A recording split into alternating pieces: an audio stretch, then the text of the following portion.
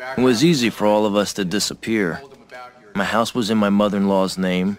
My cars were registered to my wife. My social security cards and driver's licenses were phonies. I never voted. I never paid taxes. My birth certificate and my arrest sheet. That's all you'd ever have to know I was alive. See him here in the courtroom today? Yes. Could you please point him out for the members of the jury? Your Honor, please let the record reflect that Mr. Hill has identified the defendant, James Conway. Mr. Hill, do you also know a man by the name of Paul Cicero? Yes. Do you see him here in the courtroom today? Yes. Can you point him out for the members of the jury? Your Honor, let the record reflect that Mr. Hill has identified the defendant, Paul Cicero. Your Honor, I have a document that I'd like to have marked... See, the hardest thing for me was leaving the life. I still love the life. And we were treated like movie stars with muscle. We had it all just for the asking. Our wives, mothers, kids, everybody rode along. I had paper bags filled with jewelry stashed in the kitchen. I had a sugar bowl full of Coke next to the bed. People call them rats because a rat will do anything to survive. Isn't that right, Mr. Hill?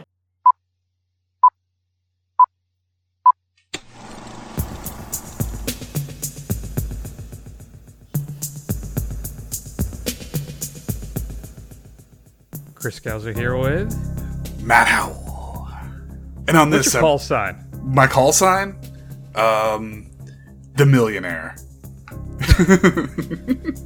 I don't even know what my call sign would be. What's something sad but still slightly funny? Sad but still slightly... The Panda. The Panda? I don't know. Now that I've interrupted your intro, Yeah. Matt, what do you got for us?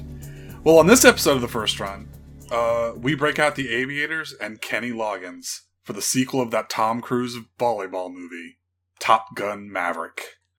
Then we head to Taiwan for the extreme horror riff on the crazies, The Sadness. Not Sadness. That's a different movie. It's The Sadness. The article is very important.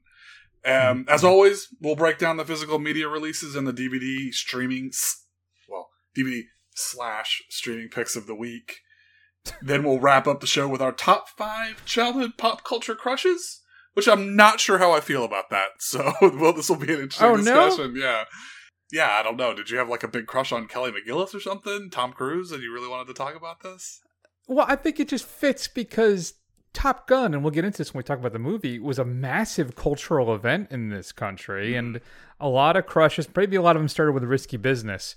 But still, I think Tom Cruise really blew into the stratosphere with Top Gun.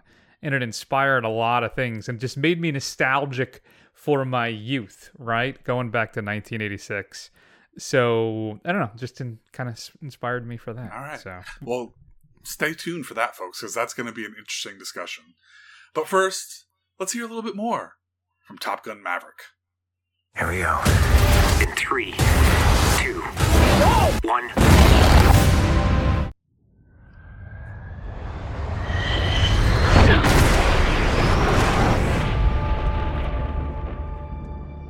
What do we have here? God, here I thought we were special. Fellas, this here's Bagman. Hangman. Whatever. What the hell kind of mission is this?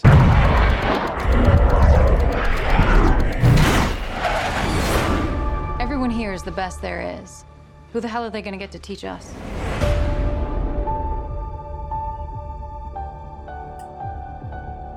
Captain Pete Maverick Mitchell. Let me be perfectly blunt. You are not my first choice. You are here at the request of Admiral Kazansky, a.k.a. Iceman. He seems to think that you have something left to offer the Navy. What that is, I can't imagine. With all due respect, sir, I'm not a teacher. Just want to manage expectations. Great jumping off point, Matt. It's been 36 years. Well, 35. It was supposed to come out last year, right? Mm-hmm. So, delayed due to the pandemic, but Top Gun Maverick is finally here. The long-awaited sequel to one of the biggest films of the 1980s. And I got to admit, Matt, as we discussed last week, it took me a very long time to see Top Gun all the way through. Mm-hmm. And I would call myself underwhelmed. I thought it was fine, but more of a time capsule than this great cinematic achievement, though Tony Scott was a legend, so I'm not besmirching him at all. So I went in managing my expectations, Matt. Was that the right thing for me to do? I think so. So, I mean, first let me break it down. I mean, not that you really need a whole lot of intro to what this is about, but basically, something needs blowing up. It's super dangerous. They got to use fighter pilots to do it, so they got to get the best one out there to teach those other young Top Gun whippersnappers how to accomplish an impossible mission. Wow, I like how you combined two franchises there. Nicely done. Yeah, I know. I have some skills sometimes. So this always kind of blew my mind. And one of the... we actually got to see this film with Chris Esposito and in person with each other for like the first time in a long time. Yeah, it was a little first-run reunion. It was. But he and I were both baffled that Mr. 80s, Mr. Foreigner, Labyrinth, loves Arnold Schwarzenegger, would ask him to be his best man if he thought he would say yes, kind of thing, had not seen Top Gun, which absolutely blows our mind as one of these kind of pinnacle, like the most 80s of 80s movies, right? And like such a big cultural force in 1986 when Chris was probably in his early 11s. to mid-teens. Of my 11s. Was it your 11s? Okay. 75. 75. 86. Okay. So this seemed like really like right in Chris's wheelhouse, right? And, you know, obviously he's gone on record just a few minutes ago saying that he was underwhelmed with the original film. I mean, I was... God, how old was I when I came out? That was 7 when the original Top Gun came out. So, I had fonder memories of it. It's stupid, but I still enjoy it as a piece of kind of 80s history. With this, it's equal parts cheesiness and 80s throwback, coupled with some of the most amazing action sequences involving fighter planes that I have ever seen in my life. As good as the Mission Impossible franchise has been with the last like 4 or 5 entries, somehow they pull off an even greater feat watching these things unfold, and the fighter jet scenes are just absolutely exhilarating, and it was so much fun to watch them. The kind of rest of it around it is kind of hit or miss at points, but I think it hits enough in those other points that when you couple it with those kind of, as cheesy as this sounds, pulse-pounding fighter jet scenes, I think you come up with a film that's better than its original kind of cultural touchstone and all. I'm inclined to agree that it's better than the original.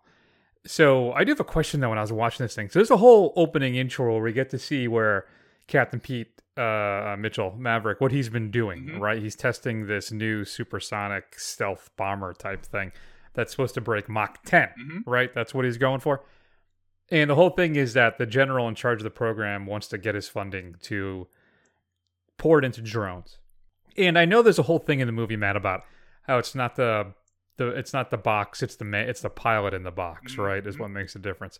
But given all the parameters of this mission, wouldn't a drone have been a better choice? Yeah, that's interesting.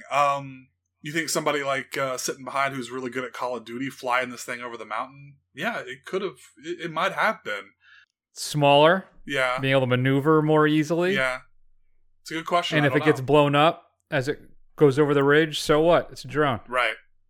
Yeah, I don't know. It's a good question. Hell, you could send like 75 drones out there and they could all fly under the radar and just hope one of them gets there, I suppose. Maybe they weren't fast enough. I really don't know why they didn't go with drones. Glad they did. So the point I'm bringing this up because A, it's been bothering me about that, and B, I came to like a moment of clarity, man. Okay. It doesn't matter. Right. That's not what this movie is about. This movie is, I think, the traditional summer blockbuster done right. Even with all its jingoism, with all its right-wing slant, it's not a blunt instrument with this stuff. I mean, if you think about it, I talked to you about this after we walked out. We kind of broke our rule because we were in person. Though we were danced around things. We didn't talk about this in detail. Clearly, they're going to start World War III against whomever this unnamed enemy is. Right. I never talk about it. Someone just enriching uranium for nuclear weapons purposes. And this is clearly an act of war. So I think it's interesting that they never even touch on that. I think smartly, because again, none of that matters. We have a simple, clear mission that only Tom Cruise and his gang of trustworthy misanthropes can handle that. This is the only way that can be done. And we take the movie that defined a generation and an era, a movie that inspired tens of thousands, not hundreds of thousands. One of my best friends at the time to try and be a fighter pilot. Yeah. He was so enamored with the movie. And it somehow captures the magic of the original and surpasses it. Right? So it's still charming, if not more so, than the original, because it's not as... When the original, with Tom Cruise's arrogance in the role, that's the whole part of the character, right? Right. But there's a much more lived-in, centered version of that character now because he's matured, he's older, or whatever. It's still a bit of the pro-military propaganda, but that's fine. That's just what you're going to expect with this kind of stuff. Still slightly homoerotic, which I appreciated, which is good.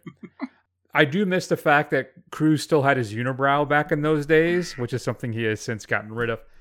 But it's great. It's a lot of fun. I think it has its weak points, like you stated. I think that like one of the things it improves on is like the final act. Right. In the original film, we have our dogfight, but that's pretty much it. Right. Right?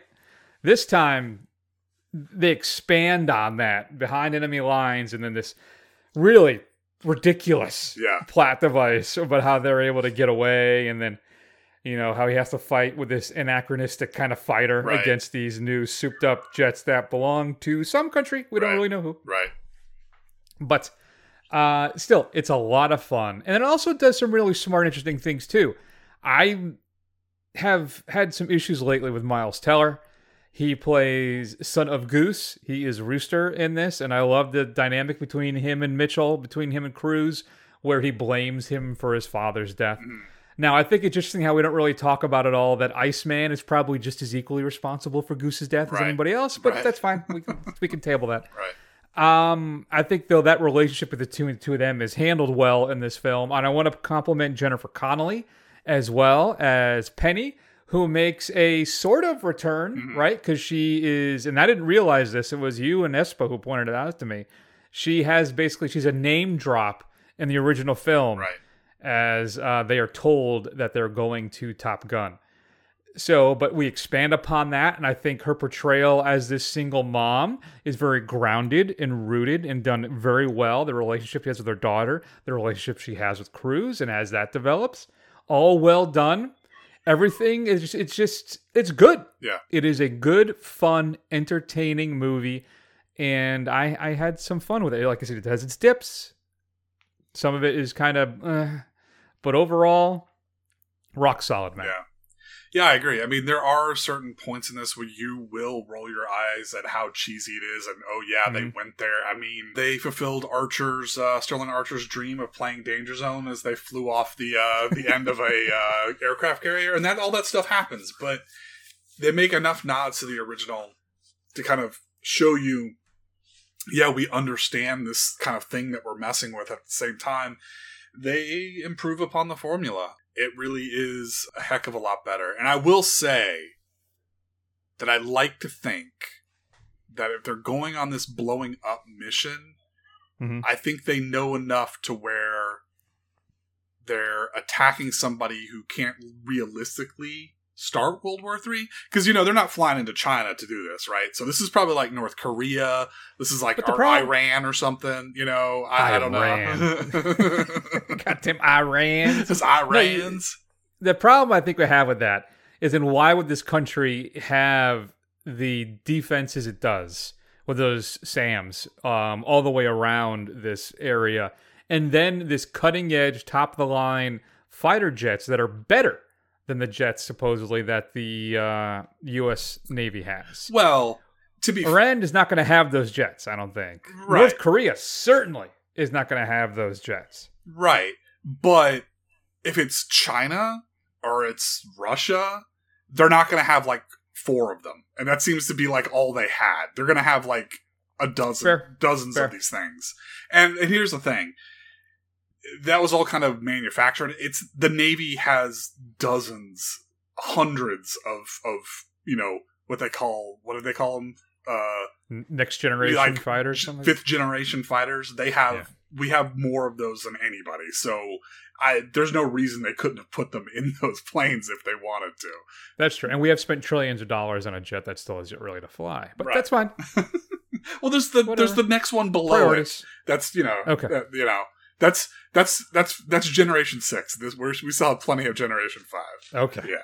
So I don't know. I guess that's just some nerd talk where we have to talk through the hypotheticals of this action film that makes no sense. Yeah. What do you think about bringing Iceman back? I think they handled that respectfully and well. Yeah, it was pretty good. And I read actually that's, I guess, spoiler alert, the voice that he uses is AI generated because Val Kilmer can't speak at all. Man. So, but I didn't realize that part of the reason he got the way he did is because he's a Christian Scientist and he refused medical treatment for too long. I was not aware of that. Yeah, basically was convinced his faith and his prayer would heal him until it got to a point where he's like, I guess this isn't working, so we'll have to do something about it, which saved his life, but he didn't save his voice. That's too bad. I'm sorry to hear that. Oof, way to bring the room down. So we talked about call signs. Did they choose their own call signs typically? I don't even know. Yeah, I have no idea. I really don't know. If there's any naval aviators out there who want to tell us if you chose your own call sign, please. Is it like Full Metal Jacket where the drill sergeant assigns the call sign to you based on your personality? Yeah, I don't know. Feedback at thefirstrun.com. That would be good information now. So one of the issues that really bothered me, Matt, when we walked out of this thing was the lack of a cover, at least, of Berlin's Take My Breath Away, right? Or actually written by Giorgio Moroder. So let's give proper respect its due. But, so I did some research on that. And I guess it makes sense to me. So the director, Joseph Kosinski, basically stated that, well, that was a relationship between Tom Cruise and Kelly McGill's character. Gotcha. That song. Gotcha. So that's why they didn't want to reuse it, because it's just a different relationship. So I guess that's fine. I think Gaga's song is fine. Yeah. I don't think it has the power that Berlin's does. I don't know if power is the right term, but it's certainly not as catchy. Sure. And it doesn't permeate the film as much, or as obviously as Take My Breath Away does the original. There's also no. We do get Danger Zone, but we don't get Playing with the Boys, which I thought was a travesty. Yeah, and there is a football game on the beach. I know, but there's no Kenny Loggins soundtracking the football game, which is inappropriate. Missed opportunity, I guess we can say, to be polite about it. It is. And I love, too, I don't know if you were on film Twitter specifically or just Twitter generally today, but a new generation has begun to discover a 1990s Jennifer Connelly. And somebody tweeted out, and I think I retweeted it or liked it. I've never been felt as old as I do now when people talking about Jennifer Connelly being attractive. Right. And I'm like, well, yeah. I mean, yeah. There's the big one, too. I think Lee Winnell, the director, he worked on Saw, and he did the Invisible Man remake and some other stuff. And he hit it right on the head, too. He goes, basically, there are images of Jennifer Connelly seared into the minds of some of us, particularly from the movie The Hot Spot, which I think was directed by Dennis Hopper, featuring Don Johnson.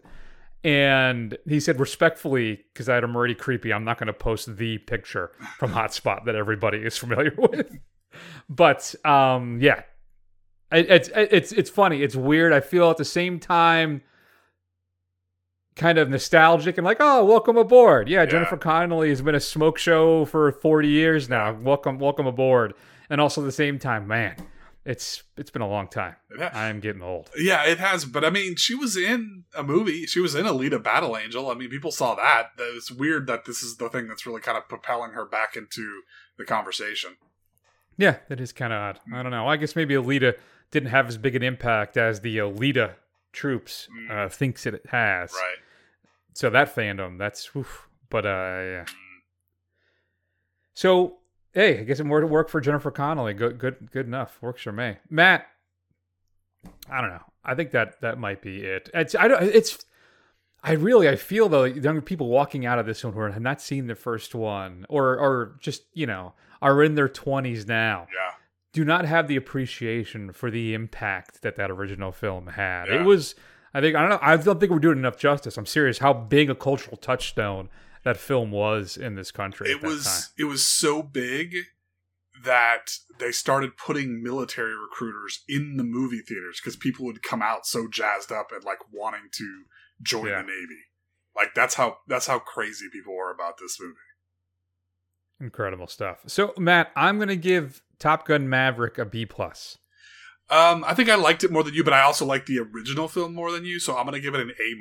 I think those action sequences and that kind of throwback to a different kind of action film is just too much fun. Yeah, the way they shot this stuff with the fighter pilots and the dogfights, all of that stuff, you really feel like you're in that cockpit with Cruise and the rest of them. And I got to tell you, folks, Dolby this shit up. All right? It looked and sounded incredible in that Dolby theater. Quite an experience. So, yeah, the classic big summer blockbuster is back, folks, at least for a little while. And I want to touch quickly. I was reading a Phil Noble, who's the editor or publisher of Fangoria.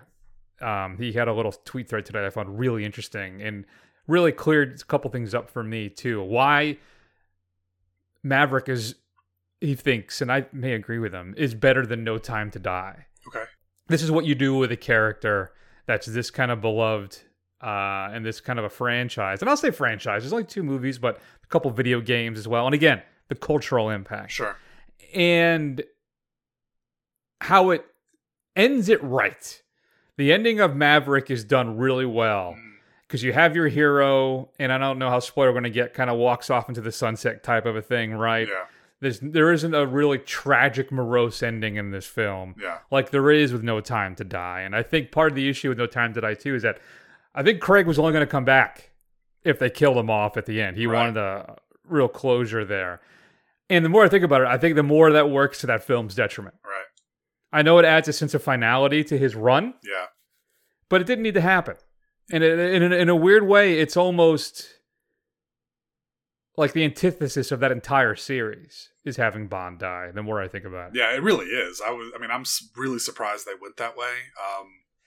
Just because you can't, like, there are constants. Like, James Bond never dies. Like, he just keeps changing. He's like Doctor Who. He just regenerates into somebody different for a few films. So, yeah, I don't know why they chose to go that way. It was the wrong decision. Yeah, I don't know. And I'm really hoping when they reboot now that I can't believe I'm saying this, but they go a bit of the Roger Moore route. I want more traditional adventures where he's actually on a mission and not going rogue. Like all the Mission Impossible movies. Yeah. I think he's been on one legit mission. Right. And the rest of them have all been he had to go rogue for some reason or another. I don't know. I just want to kind of have that sense kind of brought back to it. Not over the top cheesy, but fun, kind of mission-driven spy movies. Because I felt the need somehow to work in James Bond to talk about Top Gun Maverick. So anyway, I just thought it was an interesting thing that Noble had picked up on, is that that's how you cap off a run of something. Yeah. Now, I think they're talking about possibly making more Top Gun movies. I guess there's the idea of it, but... I mean, I guess, this thing... It's a massive success. Yeah, this thing made a huge amount of money. I mean, I don't know who they follow. Rooster? Phoenix? Hangman? Who knows? John Hamm? He takes off his admiral stars and gets back in the cockpit? I don't know. Could be. Yeah, I mean, I think it would smack to me of a cash grab, and I don't know if I would be as excited for it, but I think they should just leave it alone. I think they ended it... It's a franchise that I didn't know I wanted, and it's great. Yeah. I read, too, putting my notes together, that I guess Scott was actually working on a sequel in 2012. Oh, was he? Wow. And they had approached Cruise and Kilmer about coming back, and they were moving forward with it. He had half written the script, and they were, Yeah. But then right. Scott killed himself. Right. Unfortunately. So that was that. All right, folks. I like to really just close the door on any happiness as quickly as possible. What are your thoughts on Top Gun Maverick? Just an email at feedback@thefirstrun.com. Matt, coming up on physical media this upcoming Tuesday, a lot of stuff. A lot of stuff. So we're going to barrel through this. There is one big new movie that's coming out. The Northman, Matt, is getting its physical release. But that's not... Yeah, but I'm not going to pull the clip for The Northman. Instead, I'm going to play a clip from one of the more interesting and possibly funniest, absurdist comedy movies you may never have seen. Clifford, I'm trying to tell you something about when I was a little boy growing up in Chicago. All right? There was a great amusement park called Riverview. Did your father tell you about it? Yes. I thought that was the only place where a boy like me could be happy. But my father never took me there. And then one day, they tore it down before I ever got to go there. I understand how you feel, Clifford. You do? Yes. Does it ever get easier, my Uncle Martin? Not really.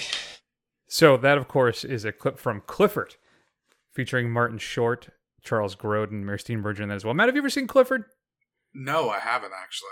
So it kind of bombed, I think, when it first came out back in 94. I think it was shot in 1990 and then got shelved after Orion Pictures ran into some financial problems.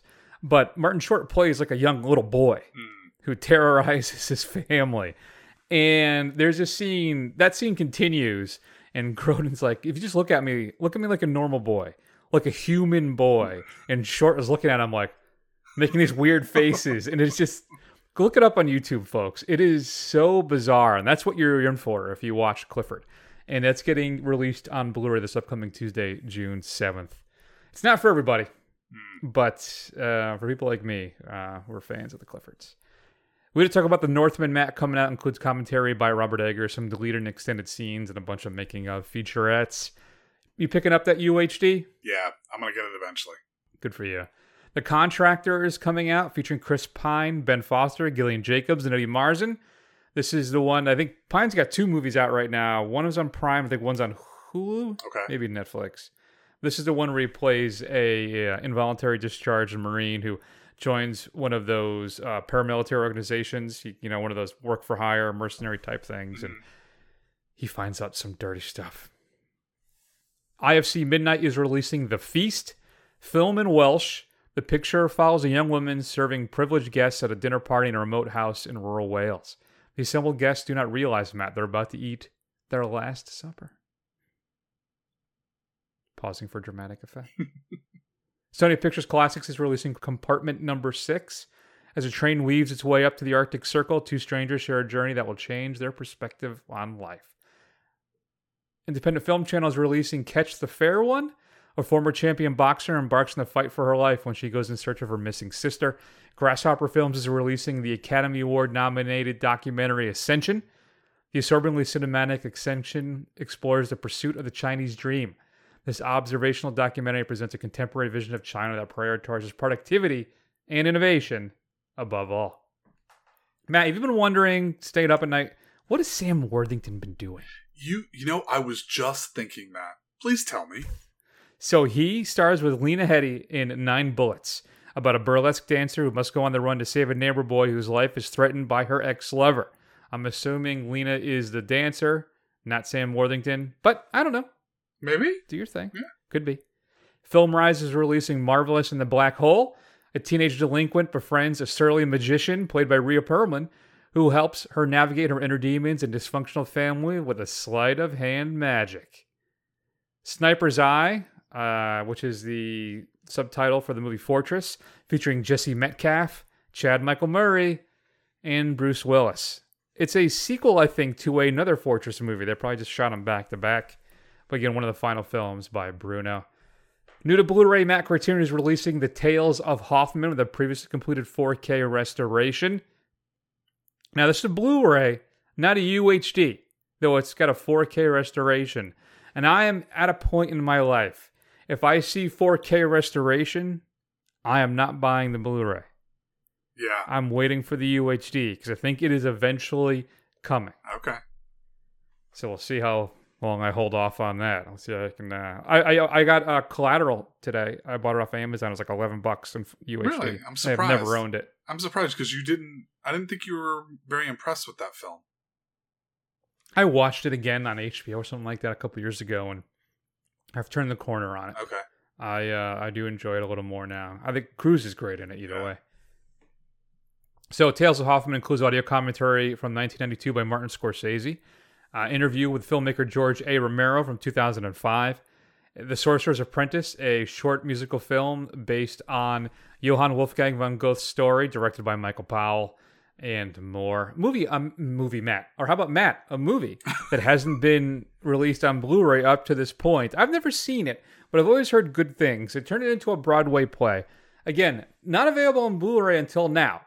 Kinky Boots, featuring Joel Edgerton, Chiwetel Ejiofor, Sarah Jane Potts, Nick Frost, and more.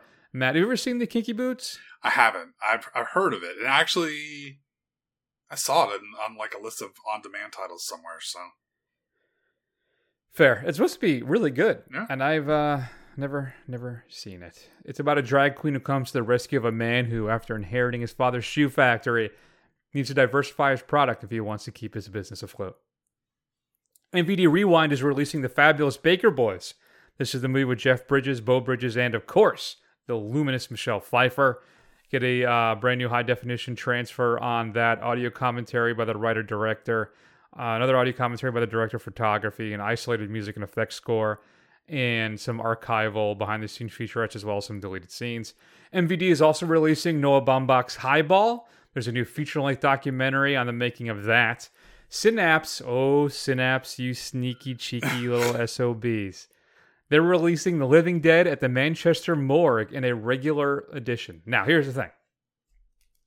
They released this movie, Matt, in a limited edition steelbook about 3 years ago and charged you $80 for it. Wow. And said, people asked, are you ever going to put a regular edition for that? And they said, basically, I'm basically quoting this, we have no plans to do that. When, Matt? At this time. Mm-hmm. So a lot of people bought it thinking this was the only way they're going to get it. Right. Now there's the non-steelbook version that is going to be a standard edition. And to make things worse, Matt, is it includes, say it with me now, an exclusive new 4K restoration. So this is a British kind of zombie movie, and I've never seen it. It's supposed to be pretty good, not great. Includes 2D audio commentaries, a feature on the restoration, a extensive feature-length documentary about the director, Jorge Grau, and some more stuff. But again, you may feel cheated if you bought the steelbook, but there's also a chance there could be a 4K release coming down the road as well.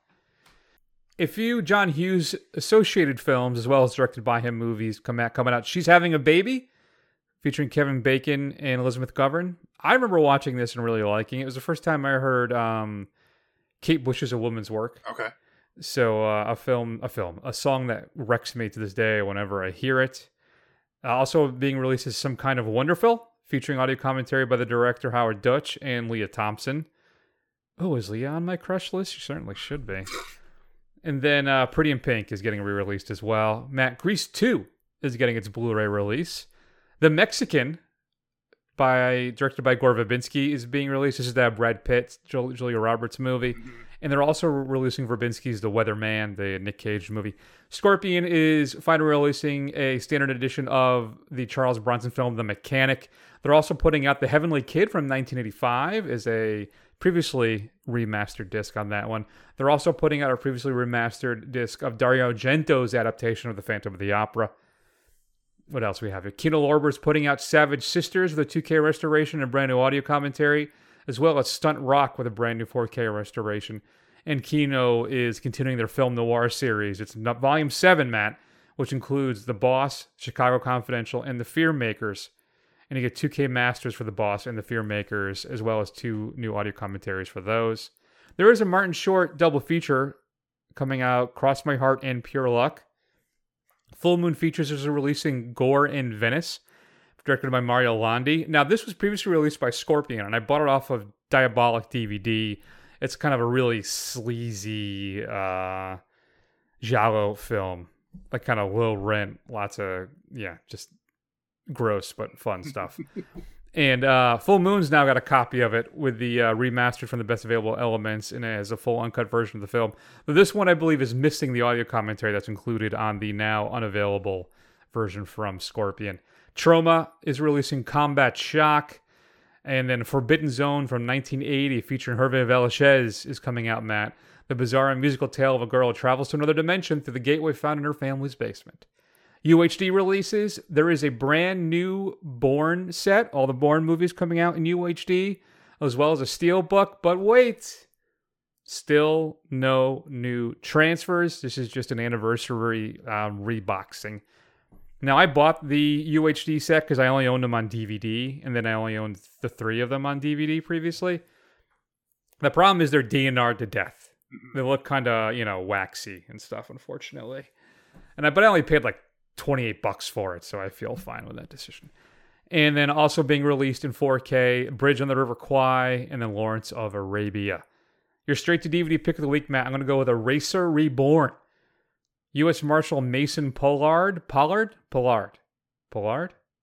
specializes in, air quotes, Matt, erasing people, faking the deaths of high-risk witnesses. When the technological advances of the last 20 years, or 25 years, the game is upgraded. It's just another day at the office when he's assigned to Rini Kumara, a crime boss's wife who's decided to turn state's evidence. As the two flee to Cape Town, South Africa, with a team of merciless assassins on their trail, Pollard discovers he's been set up, Matt, double-crossed and fueled by adrenaline and caffeine and probably some cocaine. He needs to be at the top of his game, or he'll be the one who's erased permanently. Did you ever see the original Eraser with Schwarzenegger? Of course you have. With the rail gun? Remember they had the rail gun? Yeah, I remember that. I remember that was like the tail of Arnie's powers. Like people were really trying to force that this was a good movie, and it was not. I remember all of the oh man, the 6th Day. Yeah, he's back, man. Eraser's awesome. He's really back to form, and not good. James Caan is the bad guy in that original one too. Yeah, all that stuff reminds me of like a lot of David Bowie's like 80s output, 90s output, where they always say the best thing since Scary Monsters every time a new album comes out. Does that seem the best thing since Terminator 2? Right. Anyway, what should we be streaming this week? All right, so it's no secret that I am not a fan of the Star Wars prequels. I dare say that they are worse than the sequels, which have their detractors, which I think is fair in some instances. I'm going back and forth on that now. I could be pushed either way. What, you think that the sequels are worse than the prequels? I'm wondering. The Last Jedi is strong out of those 6 films. I think is the best. Yeah. But Rise of Skywalker is really bad. Yeah. And whatever the first one's Force called Awakens. Again. Yeah. It's okay. It's okay. I think because Last Jedi is pretty solid, even though it doesn't belong with the rest of those, because it completely throws everything off the rails. Thanks, Rian Johnson. And The Force Awakens has some really powerful moments in it. Like the death of Han Solo is really well done, I think. Whereas I think across the board, the prequels are just kind of cheesy and poorly acted and poorly written. And I just can't get on board with those. I still think the prequels are worse than the sequels. Although I don't think the sequels are particularly good. That being said, Ewan McGregor has reprised his role as Obi-Wan Kenobi in the new Disney Plus series Obi-Wan. And I've seen the first 2 episodes. I haven't seen the third one that came out the other day. But the first 2 episodes are really, really good. They're really solid. Guys, if you haven't watched it, you should check it out. Because I dare say it so far, but this might be the best of the Star Wars Disney Plus series that we've gotten today. Even better than some of the Mandalorians. So yeah, you should definitely go check it out if you haven't seen it yet. I am ready to watch it. Have you checked out Stranger Things S4 yet? I watched the first episode tonight. We actually had to, me and the second Mrs. First Run, decided that we had to watch all the previous seasons because we couldn't really remember what happened. So we binged through the first 3 seasons before we actually got to it. So we just watched the first episode tonight. How was that? It was pretty good. It was pretty solid. There's a big D&D component in it, which I am a huge fan of. Yeah, so I was pretty excited about that. Seems like it's much more of a downer, and it seems like it's a lot scarier and a lot more disturbing so far, which would make sense because all the kids in it are now 20 years old in real life. So I don't think I would rewatch them all. I think I've got a pretty good handle on everything that I would be okay starting just straight in. but I still got to watch Kenobi or Obi-Wan. Mm-hmm. I will say, since I was traveling, and we got stuck on our flight out to Connecticut, we were stuck on the tarmac for 3 hours before we even flew. We were on the tarmac longer than the length of the flight. Really? But I got to watch all 7 episodes of Better Call Saul that I had not watched yet. And holy shit. Yeah. I mean, it starts off, I don't know if treading water is the right term, but about halfway through, around episode 2 or episode 3, it's just a kick in the gear. And then the mid-season finale, which popped last week, insane. Yeah. Absolutely insane.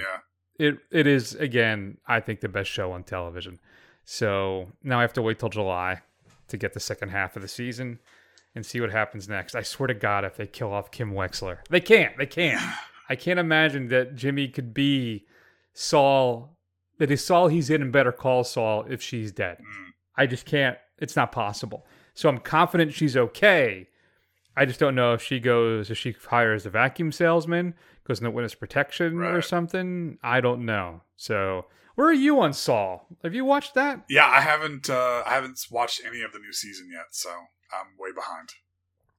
Oof. All right, well, I won't say anything more, but man, good stuff. All right, Matt, it's time to talk about what is described as the most violent and depraved zombie movie ever made. And that warning comes up like twice. First, it's on the Shudder homepage when you open, and then you start the movie. They actually have like a trigger warning message before the movie as it's starting that this is some serious sick ass Matt. And I guess we'll talk about if that's true. Hey, 你好吗？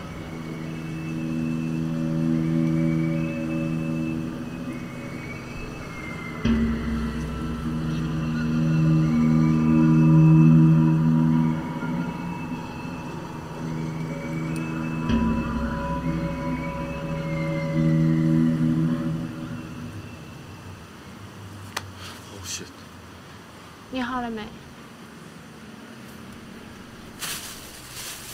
你刚有看到？看到什么？你垃圾可以不要每次都乱丢吗？ So, Matt, I didn't know that this is based on a comic series called Crossed. Did you have any idea about that? No, I did not know that. And it's written by Garth Ennis. Really? Who's one of the preeminent kind of adult graphic novel writers, right? He did great run on Hellblazer. He did Preacher. The Boys. A bunch of other stuff. Yeah. Crazy. So anyway, the sadness, Matt. We are in Taiwan. It's modern day, and there is a pandemic. There is some kind of illness all over the country. Mm-hmm.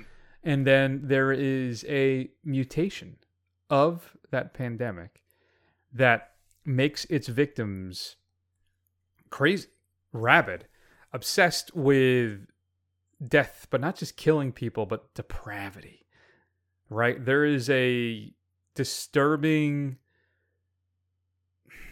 violent sexual assault component to this virus as well. Basically, it turns you into like the absolute worst aspects, I guess, of anything you could possibly be. Think of, like, as Matt mentioned in the opening, the crazies. There's also some 28 Days Later stuff in here as well. I guess it's they treat it kind of like describe it like a rabies type infection, right? So, Matt, it's described as the most violent and depraved zombie movie ever made. Is that true? I don't know if I would call it the most violent and depraved zombie movie, because one, I don't feel like this is a zombie movie, because these people have intelligence. Now, obviously, they're just kind of like raging id, and they're just like you said, with the walking worst impulses that they have, but they can speak, so they don't really seem like they're zombies to me, right? It's almost like everybody was turned into a serial killer, a spree killer kind of thing, and they just kind of go out and do their thing. As far as depraved, so weirdly, I didn't feel shocked by a lot of the violence, and I don't know if that's just me being completely desensitized, or if it just kind of came off to me like, somebody sitting around saying, okay, what's the most messed up thing we can think up, man? Like, and they just kind of throw it in there. Oh, yeah, he's going to skull fuck this chick in her eyeball that he ripped out kind of thing. Like, that stuff doesn't shock me. I don't know Wow, why, really running because for it, huh? Yeah, I mean, it just, I don't know. It just seems like, honestly, it just seems like something like a bunch of 15-year-olds sitting around trying to come up with the grossest thing they can come up with. And that's what this movie seems like to me, as far as the kind of shock value of it all. I personally think like some of the things like Romero did with zombie films like Day of the Dead and things like that, I found those deaths, as few as they were, much more shocking and visceral than some of this stuff. I think that's fair, though I will say that that particular scene that you described, I'm not to just make that up, that actually happens in this film, was, I think, I actually checked like a box, like, all right, you hit the depraved part. Right. I think you've earned that title right there, because I have never, now thankfully, you don't see it. Right. All right? It's alluded to via camera movements and unfortunately sound. Right. But that really was, for me, was disturbing and unsettling. And I will say that I was on the edge of my seat, Matt, for most of this film. But by the time the movie ended, I realized that my apprehension was anticipatory. That it wasn't so much what was actually happening in the film. I felt a little let down by that. Right. Now, again, that scene, sure, yes, really unsettling. And I could have gone my whole life without hearing/seeing that. Right. I really could have. But the rest of it, okay. I mean, I think I've seen other stuff, more unsettling stuff in other films. Now, I am not a chicken with this kind of stuff at all. If you listen to the show with any regularity, you could describe me a bit as a gore hound, if I may. Sure. Now, I have not watched stuff like a Serbian film. Right. Nor will I. There's certain levels I don't need to go. And on that, I think is like, I guess that's where I'm going to plant my flag, is I will not watch that one. Though I know of it. Yeah. I know what happens in it. Right. I just don't need to see it. But for me, again, my fears and concerns, for lack of a better term for that, Matt, were anticipatory. I didn't get, outside of that scene, the terror and depravity that I expected I was going to get. So in the end, the movie ends up being a slight little letdown for me. And there are some other issues for it as well, though. Yeah. What about you? Were there any other things that you struggled with it? Not really. I think part of it is that, you know, it's got this reputation, and obviously this thing was shot on a micro budget, so I think part of what kind of tempers a lot of that stuff is the fact that it doesn't look particularly realistic. Like, it seems very kind of, you know, the bride slashing up the crazy 88 with the blood spray and stuff like that. It seems kind of cartoony, right? Yeah. So that kind of takes away some of the kind of cringe factor of it. And it all seems very, I know this is Taiwan, you know, this is Taiwanese, but it's got kind of like that Asian horror element to it, kind of a lot of jerky movements, kind of big smiles, stuff like that, stuff that you've all seen before. And then you kind of couple it with, you know, I really didn't give two shits about either of the protagonists. I thought they kind of sucked, really. So I just, I don't know, like, I guess it's not saying anything new either. I mean, you know, the monster is us is the theme of every, you know, zombie movie. I just think whatever this thing was selling, it just it didn't really check a lot of those boxes. Although I will say, you know, the ocular hole fucking was definitely a box that had to be checked. I think that is where it gets at its absolute worst. Yeah. Absolutely. I will agree with you, too. That I think the core of the film, the reunification of our two leads, doesn't really matter at all. They have no chemistry at all. No. Well, outside, I don't even just that. I mean, I think it doesn't matter. Yeah. I think it's a trope that we've seen a dozen times before, but serves only to get us from discussing mayhem set piece to the next unsettling encounter. Sure. That's the only reason why. It's a connecting device more than it is anything that makes us actually care for what's happening for these characters. Sure. They're stand-ins for the devolving society around them, right? That's all it is.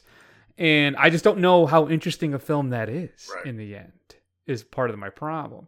It has ample amounts of blood and gore, And so that slightly unhinged part of me, right, was enthralled with that. I think it is unrelenting for a while, but it just that it also gets a little too cliched at times. And I feel in the end, I'm expecting this, 100-foot drop at Six Flags, and I got this little quasi roller coaster ride. Wow, that is a deep Connecticut cut there, folks. Thank you. Right? So, I don't know. It also has some toss away stuff about, political conspiracy, particularly around COVID and pandemics. And right. There's this toxic masculinity nod on the subway attack, and how there's just unsettling kind of madness or de-evolution that seems to be infecting the entire planet right now. Right. And I think it kind of plays with that and plays that up. I think with, varying degrees of success. But in the end, I think I went in thinking I was going to see this ungodly nightmare of a film.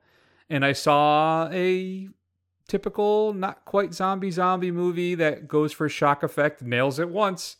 And then the rest of the time is kind of, okay. Yeah. It's your zombie trope stuff. Yeah. I'm giving The Sadness Mat a B-. I still think it's enough there for the horror fan there, but it's just not the experience I anticipated we were going to get. Yeah, I'm going to give it a gentleman C. I don't think it really brings anything new to the genre, and I think for your valuable time that's out there are much better choices. Fair. It's a good thing. I'm glad it was on Shudder, because I had heard a lot of great things about it. And Diabolic, again, DVD, another plug. Feel free to advertise in the show. Had gotten their hands on a bunch of UHDs and special edition UHDs from, I don't know if it was Europe or Taiwan. Either way, I almost pulled the trigger and bought one. Oh, okay. Because I heard so many great things about this. I wanted to make sure I saw it. And as we all know, UHDs are region free. But no, I don't think I'll be revisiting this again. Yeah, me neither. So, what are your thoughts on The Sadness? Have you had a chance to see it? Again, we said currently streaming on Shudder. Shoot us an email at feedback@thefirstrun.com. All right, Matt. It's a segment that you were really looking forward to? Really odd? Uncomfortable? Concerned? Yeah, I feel like this is going to it seems weird to me to talk about. I had to really struggle to remember who even some of my crushes were. Yeah. I really That's don't. interesting. I don't really feel like I fixated on people, No, maybe that's maybe that's the difference. Is that you're much more well adjusted than I am. Maybe that's what the problem is. Maybe. Because mine came to me all within 10 minutes. I already know it who was your not a number problem one is. at all. I know who your number one is. You think you do? We'll see. But and then what I did too, just to be extra sure, I Googled 80s crushes. Gotcha. And I was good though. I didn't really need to add anybody to my list. So there was one person I added that I had forgotten about. Either way, let's get rolling. I'm sorry about the other day. I must have the book open to the wrong place. Oh, please. Well, I realized later what it must have looked like. My life's just been a succession of jams over floozies of one kind or another. Forget how to treat a real lady. What do you say we forget about the whole thing? Start over. Make friends.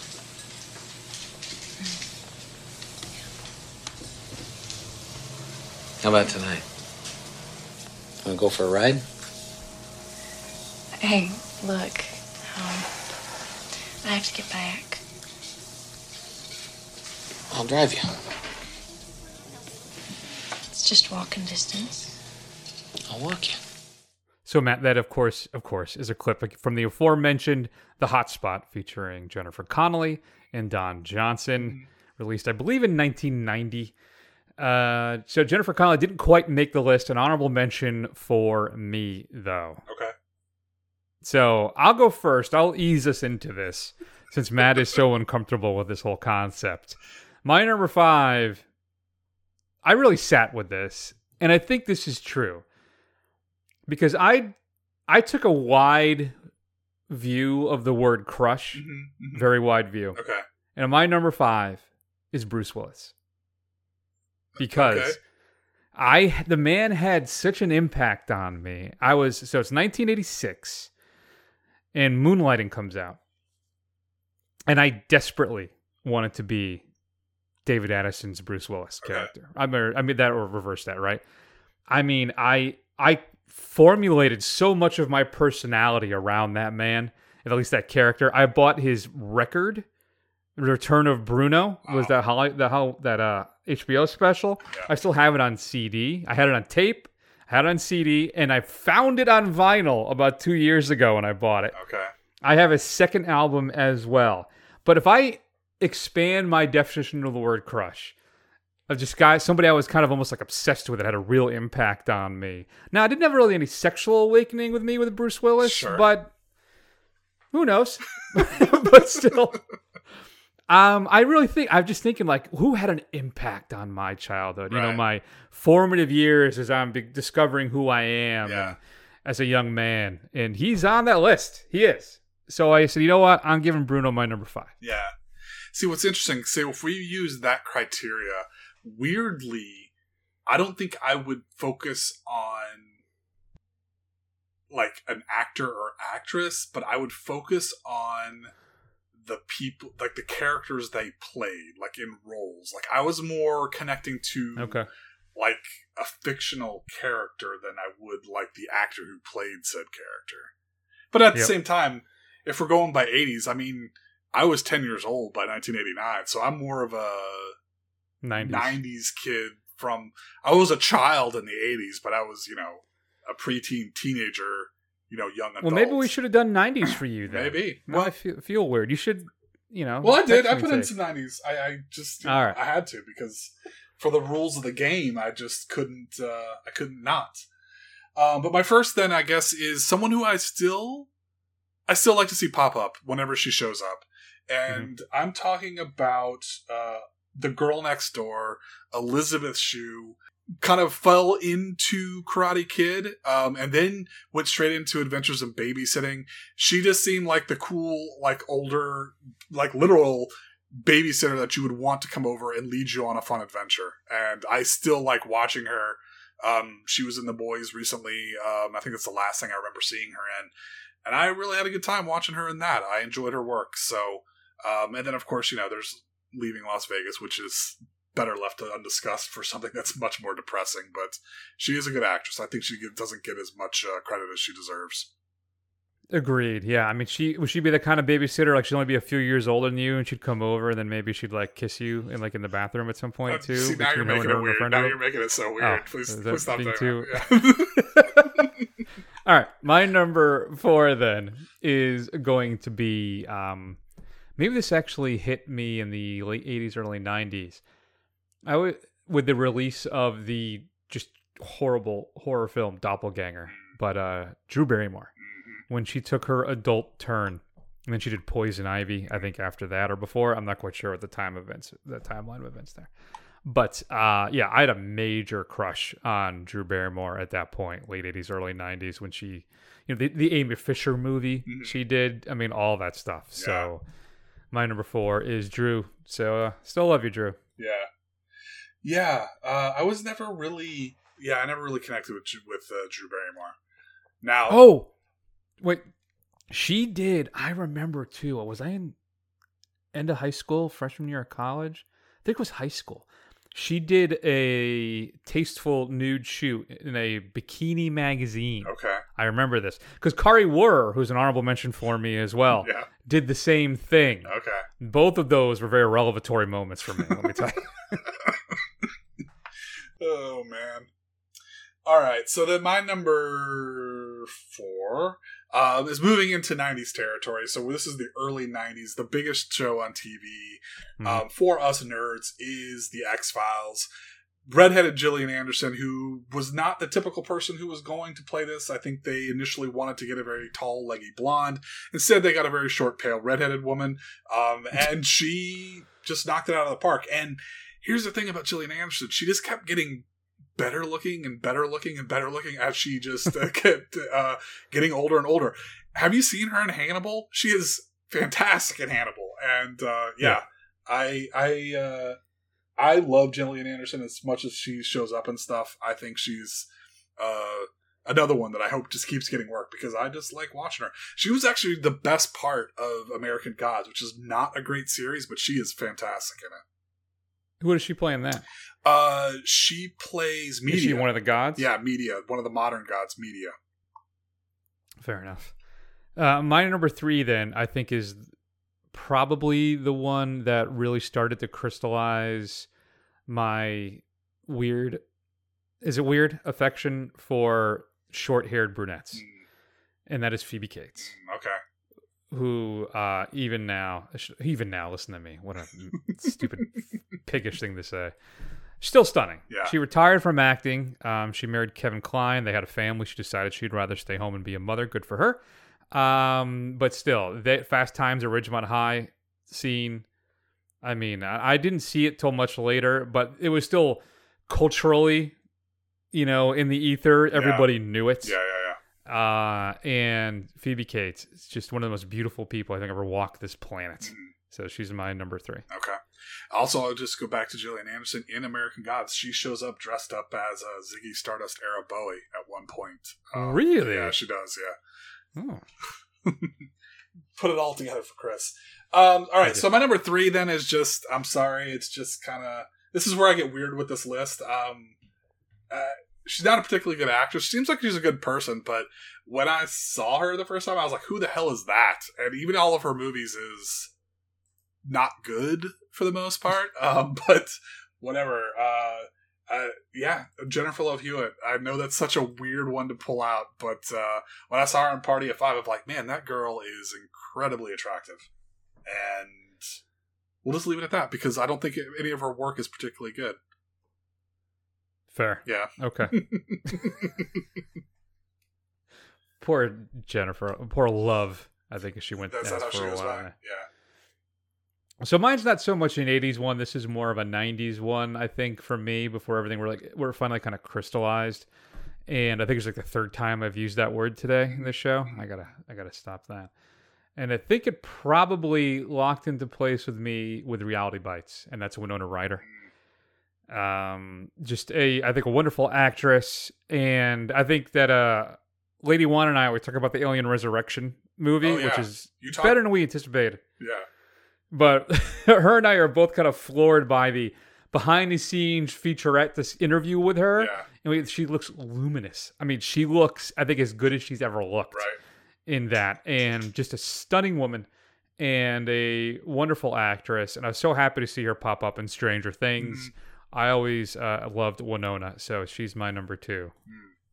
So, yeah, my number 2 is an honorable mention for Chris. It's Jennifer Connelly, someone who I thought was shockingly pretty when I first saw her. I didn't think that the people that pretty should exist.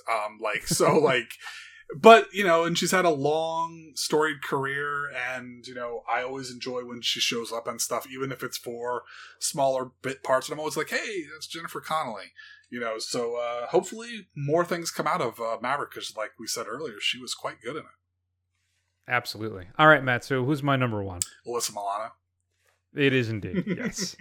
From Who's the Boss, back in the day, the awakening of a young Chris Scalzo with Alyssa Milano in that show. And I fell in love with her from day one of that show. I was like around the right, I think she's a year older than me, maybe 2, I think just a year. But still, I had a poster of her on my wall in my bedroom. Just one, though. Just the one. Yeah. So she was like your Farrah? Basically, yes. She was. Earlier. Yep, and then she did that movie Embrace of a Vampire, which blew my mind at that tender age. And so there you go. But Alyssa's my number 1, Matt. Who was your favorite crush of your childhood? Weirdly enough, because this is a true childhood thing, but I also had to go with Alyssa Milano. I mean, the weird thing is when she was on Who's the Boss, she's like this tomboy character, and then she just kind of grew up into what she became, and she's just kind of represents this kind of 80s, for people of a certain age who grew up in that time. She's just kind of like you're kind of crushed from afar kind of thing. She just is. So that's what I had to go with as well. Yeah, I think too. I think that Sam is the sexiest name for a girl because of that show. You think so? Because that was her name, Samantha Sam. I think, yeah. I always kind of like those unisex names for girls. There's something fun about that, too. What was the mom's name on Who's the Boss? Angela? Was it Angela? Was that it? It was Angela. Yeah, okay. Yeah. Angela. This is creepy, all right. Any honorable mentions? Christy Swanson, the original Buffy the Vampire Slayer, which led into me really liking that show. But Boy, she took a turn. Yeah. I mean, her beliefs, not yeah. her physical appearance. Not appearance. She does not seem like a nice person. Yeah. Kelly LeBrock from Weird Science was was one, and then finally more now because somehow she's prettier now than she was then. I think is Jennifer Beals. That woman does not seem to age. She was in Boba Fett, and she looked like she was still like 25 years old, and she's like in her mid 50s. Yeah, no, that's a great pick. I'd actually forgotten about her. Another one for me is, just bear with me, Stephanie Powers from Heart to Heart. I was a big fan of her. You know, I have to stop. When you said that, all I can think about is I was watching the greatest event in television history. I watched all 4 of those back to back, and they did the Heart to Heart one, which was fantastic. I really wish they'd bring that back. Mrs. H, she's gorgeous. Kate Jackson as Sabrina from Charlie's Angels was another formative one for me. Okay. And Danica McKellar, Winnie from Wonder Years. And what else we got here? Finally, I get Mia Sara. That was the one I'd forgotten. Okay. It was Mia Sara. Gotcha. Ferris Bueller's Day Off, Legend. So, yeah. Blah, blah, blah. Time Cop, I believe. There you go, folks. Please don't send us any emails on this. I don't want to hear about it. Yeah. Don't call the police. None of that stuff. No. Don't cancel us on Twitter. That's right. So, next week on The Big Show, Matt, I guess we're going to be discussing Crimes of the Future, the latest Cronenberg film. Mm-hmm. And then I think I'm going to try and see Watcher. Or Watching. Something, Watching. Yes. The one with Micah Monroe. Yeah. We also had RRR on the list, so I'm not sure if we're going to do that next week or the week after. I don't know. We'll just see how it plans out. Okay. Or plays out. Depends on how you look at it. In the meantime, you can check us out on Facebook, Twitter, Instagram, YouTube. Do a search for The First Run. Scroll.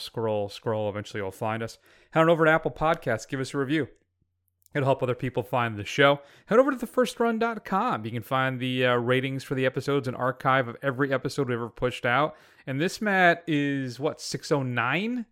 So there's a lot of stuff to dig through. You can search for movies as well, whatever you want to do. Hey, what were their thoughts on, I don't know, Drive? If there's a movie that's come out in the last, 10, 12 years, we've probably talked about it. Yeah, there you go. So that's going to be it this week. So why don't you go ahead and take care of yourselves. We love you very much, and we will see you soon.